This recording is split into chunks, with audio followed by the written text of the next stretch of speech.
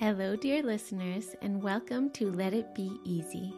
I'm your host, Lisa Sanchez, certified leadership and life coach, Reiki practitioner, and recovering overachiever. Not everything in life can be easy, but this podcast is about seeing how some things don't have to be as hard as we think. This podcast is brought to you by Cocoon. That's my practice where I offer coaching and other resources to help you trust your intuition, design a meaningful life, and create fulfilling work. You can find out more at the-cocoon.co. Oh my goodness, I am so excited to be recording this first episode for all of you. And when I say you, I'm especially thinking of my dear clients and friends, and especially those of you who have already shown me lots of support and given me all of your encouragement about this podcast, as well as some of you who listened to the trailer and an early prototype and gave me some feedback on that. I appreciate it so much. So I just want to start with a whole bucket of gratitude. I decided to talk about sleep in this first episode. The reason for that is partly because of my trying to practice letting it be easy with the podcast itself. So I just kind of sat down and wrote down a bunch of topics that came to mind. Sleep was the first thing.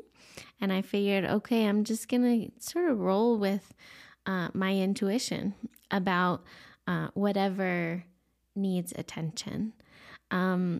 It has surprised me how much sleep is coming up in my conversations with my coaching clients over the past year or so. I am recording this episode in early 2021. So, okay, in a way, it makes sense that a lot of us are having trouble sleeping, perhaps more so than usual, because of everything that we've been through individually and collectively throughout 2020 and into 2021. And then it can be so annoying how sleep is so foundational, and getting a good night's rest makes such a difference when it comes to basically everything else that happens in our days. So first of all, if you're having trouble sleeping, or if you have been having trouble with that off and on lately, I just want to reassure you that you're not alone. And also I want to speak to the fact that the internet is full of recommendations about getting better sleep. If you search the term sleep hygiene, or, nighttime rituals or something, you're probably going to get mounds and mounds of information, tons and tons of recommendations about what you absolutely must do in order to be able to fall asleep and sleep well through the night. And honestly, I think it can start to feel so hard. Oh my gosh, why is it so hard to fall asleep? It can be there's this pressure to be perfect around, okay, so sometimes if I can't fall asleep, I'm lying there in bed and I'm going through all the things that I have done wrong throughout the day or in recent days that have set me up to not be able to fall asleep. I'm beating myself up about how I ate a really heavy dinner too late and now it's giving me heartburn. And I read the news after dinner and it's made me anxious. And there are just a million different things where I feel I can feel overwhelmed with this pressure to get it right. But we're only human. So today I thought I would first unpack some of the deeper spiritual and existential reasons why falling asleep is hard. things that go far beyond like what you ate for dinner before you went to bed. And I'm hoping that will just provide a lens that helps us all be a little more gentle and compassionate toward ourselves around falling asleep. Then I want to talk through some tips and perspectives that I'm really hoping will make falling asleep easier and cozier and maybe even a little more fun, a little less pressure. There will be in all of the episodes of this podcast, there are definitely going to be things I'll say, ideas I'll suggest that won't resonate with you. That is totally fine. The same goes for my coaching sessions. Sometimes I may offer ideas. I'm never attached to them.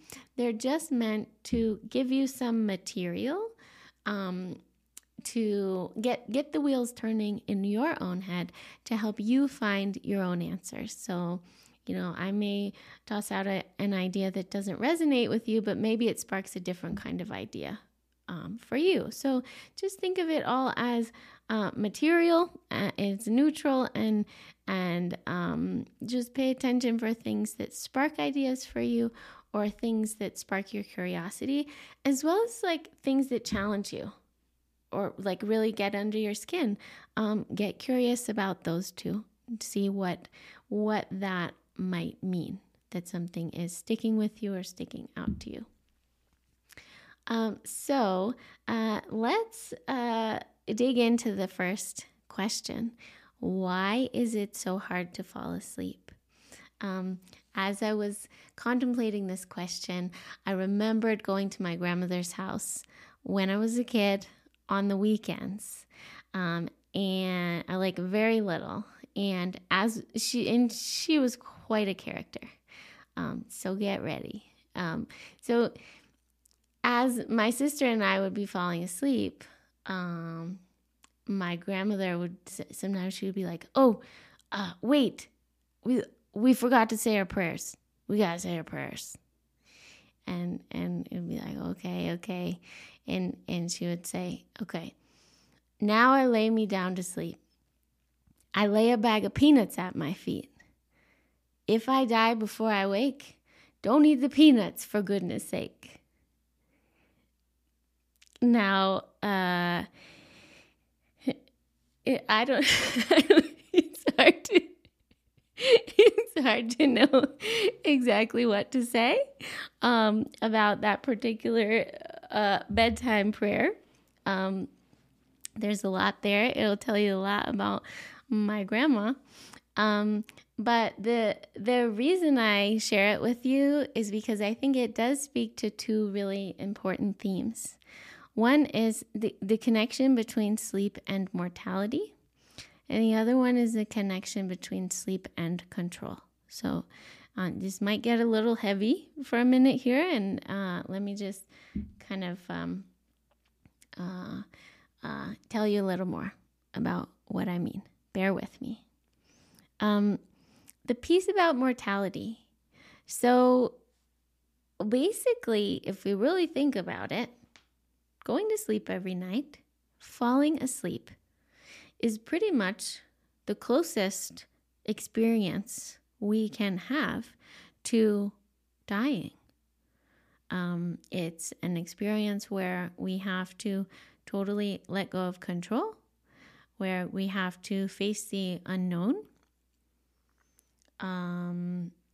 We essentially become kind of unconscious for like 8 hours or so every night. Wow, that's a lot of time. That's a lot of time during which to not really be in full control of what is happening to us and what is happening around us. I mean, like some of us talk in our sleep, some of us, flail or thrash or whatever, and we don't realize it. We're not conscious about it, and we're not awake to like monitor our environments. So a wild beast could sneak up on us. From an evolutionary perspective, it doesn't even really make a whole lot of sense that humans need to be asleep and be so vulnerable pretty much a third of the time. Then the other thing I want to speak to is control. So in Grandma's prayer, she would say, like, please don't eat the peanuts. But the thing is, like, we don't get to control exactly what happens to us and around us while we are sleeping, in the same way that we don't generally have control over how and when we die. So this actually brings me around to something that I learned while I was in divinity school. I studied religion and literature, and I took a wonderful class on children's literature. And one of the ideas that came up in that class through one of our readings was the idea that bedtime reading, the ritual of reading bedtime stories to children, and doing other bedtime rituals in general, is a way in which parents teach their children how to die, in the sense of, bringing awareness to the fact that, falling asleep can be complicated. It can be scary to surrender to the unknown. It can be scary to be in the dark and to let go and to be so vulnerable, especially when we are tired, when our inner resources are already low. It can be hard to relax into those things. And so something like a bedtime story, it's teaching us things like how to receive support, like being able to just relax and listen to someone else read to you and make you comfortable. Something like taking a bath before bedtime. Also a way to soothe the body in preparation for the challenge, the potential challenge of falling asleep. So all of this is just to say that it really is quite natural to feel extra vulnerable around bedtime. For example, as we have all been, facing this pandemic, and then we all try to go to sleep at night, it's like now we really can't ignore our mortality, because sleep in some ways asks us to face that reality every night. And then also, if we've connected with the news, or even just the way in which our lives are constrained right now, or we've, confronted the deaths of loved ones or people we know about, more so than in pre-pandemic times, it can be helpful to stop and ask yourself, okay, what could make me feel more safe during that vulnerable threshold time as I am transitioning from waking to sleeping? Some of these things that I'm about to rattle off they'll sound easy to some people and hard to others. Ease is definitely subjective. But for example, do you actually feel safe in your home? Might you feel safer if you locked your bedroom door every night? or did some other thing that relates to a sense of physical security that you just haven't been doing because it didn't feel necessary. Or is there something you could wear or something you could hold that makes you feel safer? In a way, we could look through the lens of treating ourselves like little kids, like toddlers whom we love. You know, maybe you'd send a toddler to bed with their beloved stuffed animal, something that comforts them. So the question is like, what is the equivalent of that for you? Because adults, in a lot of ways, aren't that different from children. Okay, let's take a little break. And when we come back, I'm going to share some very tangible tips and things that might help make falling asleep a little easier. So, how might we transform bedtime from something potentially scary or stressful to something sacred, something special and cozy that we can actually look forward to? I want to start with checking in with each of our 5 senses. First, considering the eyes. Maybe you're someone who needs total darkness in order to sleep, or at least more darkness than you currently have in your bedroom.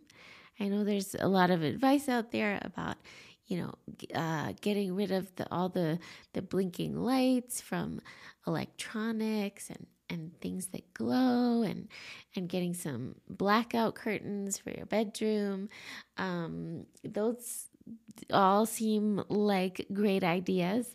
To me, they sound hard. Like, I have a skylight in my bedroom. It sounds complicated to cover that up and then also open it when I get up in the morning.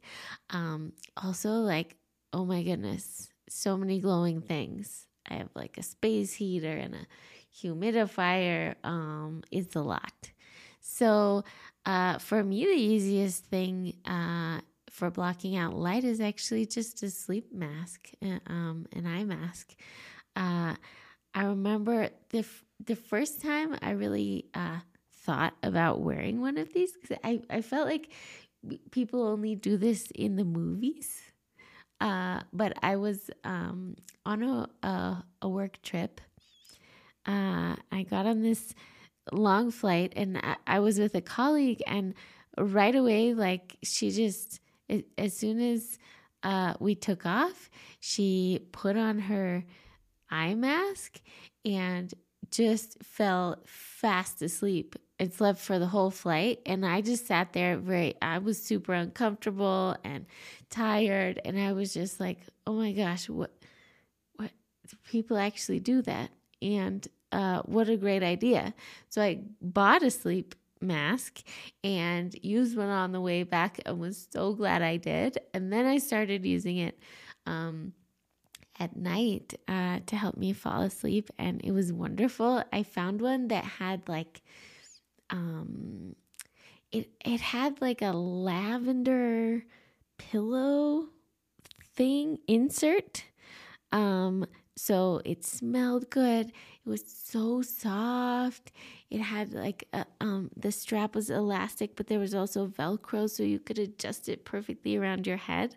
I actually wanted to get a replacement because I got it like years ago, and I can't find exactly the one I'm thinking of. But anyways, there are zillions of eye masks out there. Highly recommended if you haven't tried it before. Next sense, let's talk about the sense of touch.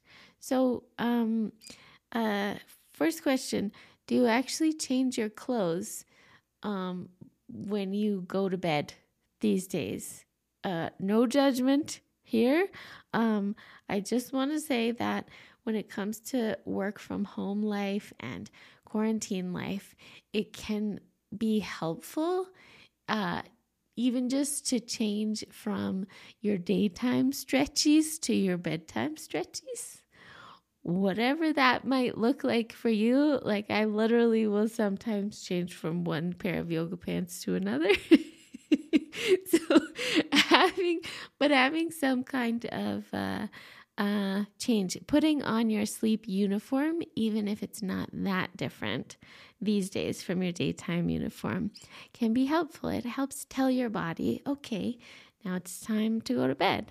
I actually do the reverse too for work. Like even if I'm getting up and wearing super comfortable clothes for my day, similar to what I wore to bed, maybe I'll put on some kind of cardigan or something that tells me, okay, this is my work uniform. Also relating to sense of touch, do you like your sheets and your bedding? Is there anything that could be done to make touching your bed, immersing yourself in it, more enjoyable? Is the kind of thing that you can do one time. It's not like something that is a new habit that you need to think about, incorporate into every day. It's just like maybe you want to upgrade your sheets or your pajamas, and see if that helps you both enjoy going to bed more and find it easier to fall asleep. Next, I want to talk about the sense of taste. Do you have a bedtime snack? Like having just the right bedtime snack, I just find so comforting. Personally, I'm a big fan of cookies. And I just want to say, like, there are a huge variety of cookies in the world that you can buy or make, including like healthy-ish ones. There are lots of recipes on the internet for breakfast cookies, which tend to, have like more nutritious ingredients than just sugar. Maybe especially if you're someone who's been stress baking your way through this pandemic, I would definitely recommend checking out breakfast cookies and just like renaming them bedtime snack cookies. It can just be so nice, like to find that balance where you're not going to bed hungry, you're not going to bed with your stomach like super full of something heavy, but you've got like just the right bedtime snack. Next, I want to talk about sound. So, of course, for a lot of people, total silence can be ideal for sleeping. Maybe you can make that happen. It's not always realistic. But if you haven't tried something like, if you need silence and you haven't tried sleeping with earplugs, that's an idea. Or some kind of sound machine. I was just thinking about like those machines that therapists use. Sometimes these round little things I see like they put on the outside of their doors. It seems like it doesn't make any noise, but maybe it cancels out noise. I don't know. Something to look into. What else? Okay, so maybe it's not that you necessarily need silence, but some kind of soothing sound can be helpful to have, not just to make it easier to fall asleep, like having fewer distractions, but also to have something to look forward to. So maybe there are some kind of white noise that you find soothing. I really like the sound of ocean waves, which is hilarious because I live in the desert. Thank goodness for my Google Home. They can make that happen for me. Audiobooks. could be so nice. I mean, just because you're a grown-up doesn't mean you can't have someone read soothing bedtime stories to you as you fall asleep. So see if you can find an audiobook that is, I would say, something not too exciting, not like a plot-driven thriller or something. For me, it might be like, I don't know, a history of some mundane thing, or something maybe a little bit philosophical, or just like kind of an informative nonfiction book, or also memoir, like people listening to people telling stories about themselves. I tend to find that like really comforting, especially if there's someone whose voice you really enjoy, and that puts you at ease. Also, some people have told me that my voice kind of puts them to sleep. I'm just going to decide to take that as a compliment right now. So maybe you want to try listening to this podcast as you fall asleep. Okay. Smell. This is a great one. This is, I feel like often the forgotten sense, or the thing that we tend to think of last, but it's so important. So, okay, for example, I don't know about you, but when I have clean sheets, I just fall right to sleep. It's the best, the smell of clean sheets. Also, it would be hard to wash your sheets and make your bed every single day. That sounds like a lot. So on the nights when you don't have fresh, clean sheets, what could you do to make it smell like bedtime? I really like essential oil diffusers.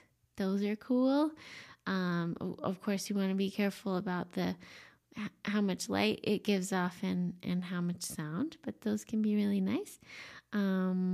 Especially some humidifiers have that feature, which is also great. There's also just like, lavender and other essential oil sprays. You could just like spray some on your pillow or your hair, whatever. And speaking of putting scents on your body, like in the mornings as we're getting ready for the day, we tend to put on scents. Maybe you wear some kind of scent in your day, or also maybe you're taking a shower in the morning and using soap or shampoo that smells great. So what could be the mirror image of that for bedtime? It could be something like, finding just the right scent of a bubble bath and taking a bath before bedtime, which brings me back around to this idea of treating ourselves like children whom we love. So yeah, getting really into bath time is another thing I find so helpful for falling asleep. And also sometimes if I try to fall asleep and I can't, then I might get up and take a bath, and that usually helps. What else? Okay, another thing that relates a little bit to the that we sometimes think as childlike is taking naps. I know there are definitely people who can't take naps, or if they take a nap, they definitely can't sleep later. For me, naps are so helpful, and I have connected it to something I learned from a friend who was sleep training her babies. And it's just this idea that when we are too tired, it can become harder to fall asleep at night. I don't know if sometimes it's helpful to pay attention to like the arc of your energy toward the end of the day and getting closer to bedtime. So for me, it's like, okay, I'll start to get sleepy, and then there's this window where it would be very ideal to go to bed. But if I wait a little too long, then I get like too sleepy, and I definitely start to resist bedtime, and the whole thing feels like a struggle. And then if I stay up through that part, then I get a second wave of energy, which is just very confusing, and usually I end up feeling kind of anxious. And so the point is to pay attention to like when might be your natural bedtime. And if it turns out that window of being just tired enough to fall asleep is actually happening for you like too early, like, I don't know, 6, 7 p.m., dinner time, see about taking a little nap earlier in the day to see if you can get that window to a later, more convenient point. The last thing I want to mention is connected with that, connected with going to sleep when you are actually just the right amount of tired, and not, powering through and resisting and staying up through the second wave of energy is sometimes it can be helpful to have something in mind that you really look forward to first thing in the morning. And that's going to feel better if you go to sleep on time for you. This is obviously easier said than done. But I would recommend just starting with what already happens in your mornings and just see if there's something that you can really connect with in a sensory way. So you're getting sleepy and it's like, oh my goodness, tomorrow I am going to have such a great cup of coffee. Like that's one of the things for me. It's going to be so nice smelling it as it brews and pouring it and holding the warm cup in my hands. And I know that I'm going to enjoy that a lot more if I went to bed at the right time for me and I woke up early enough that I'm not super rushed and just chugging my coffee right before my first call of the day.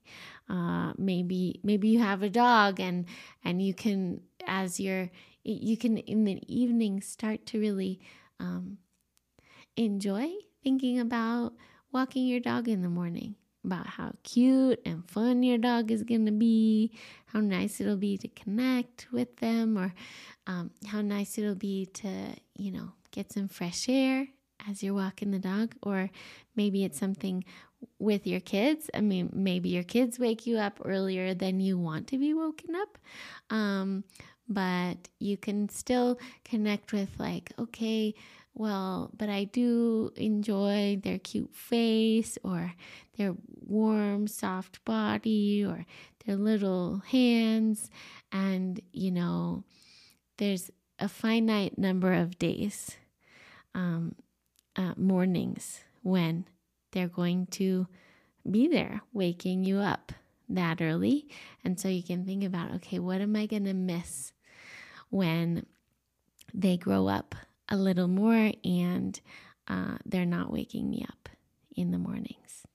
The last thing I wanted to mention is dream journaling and dream work and even lucid dreaming, which is like around having some influence over your dreams and even becoming aware that you're dreaming while you're doing it.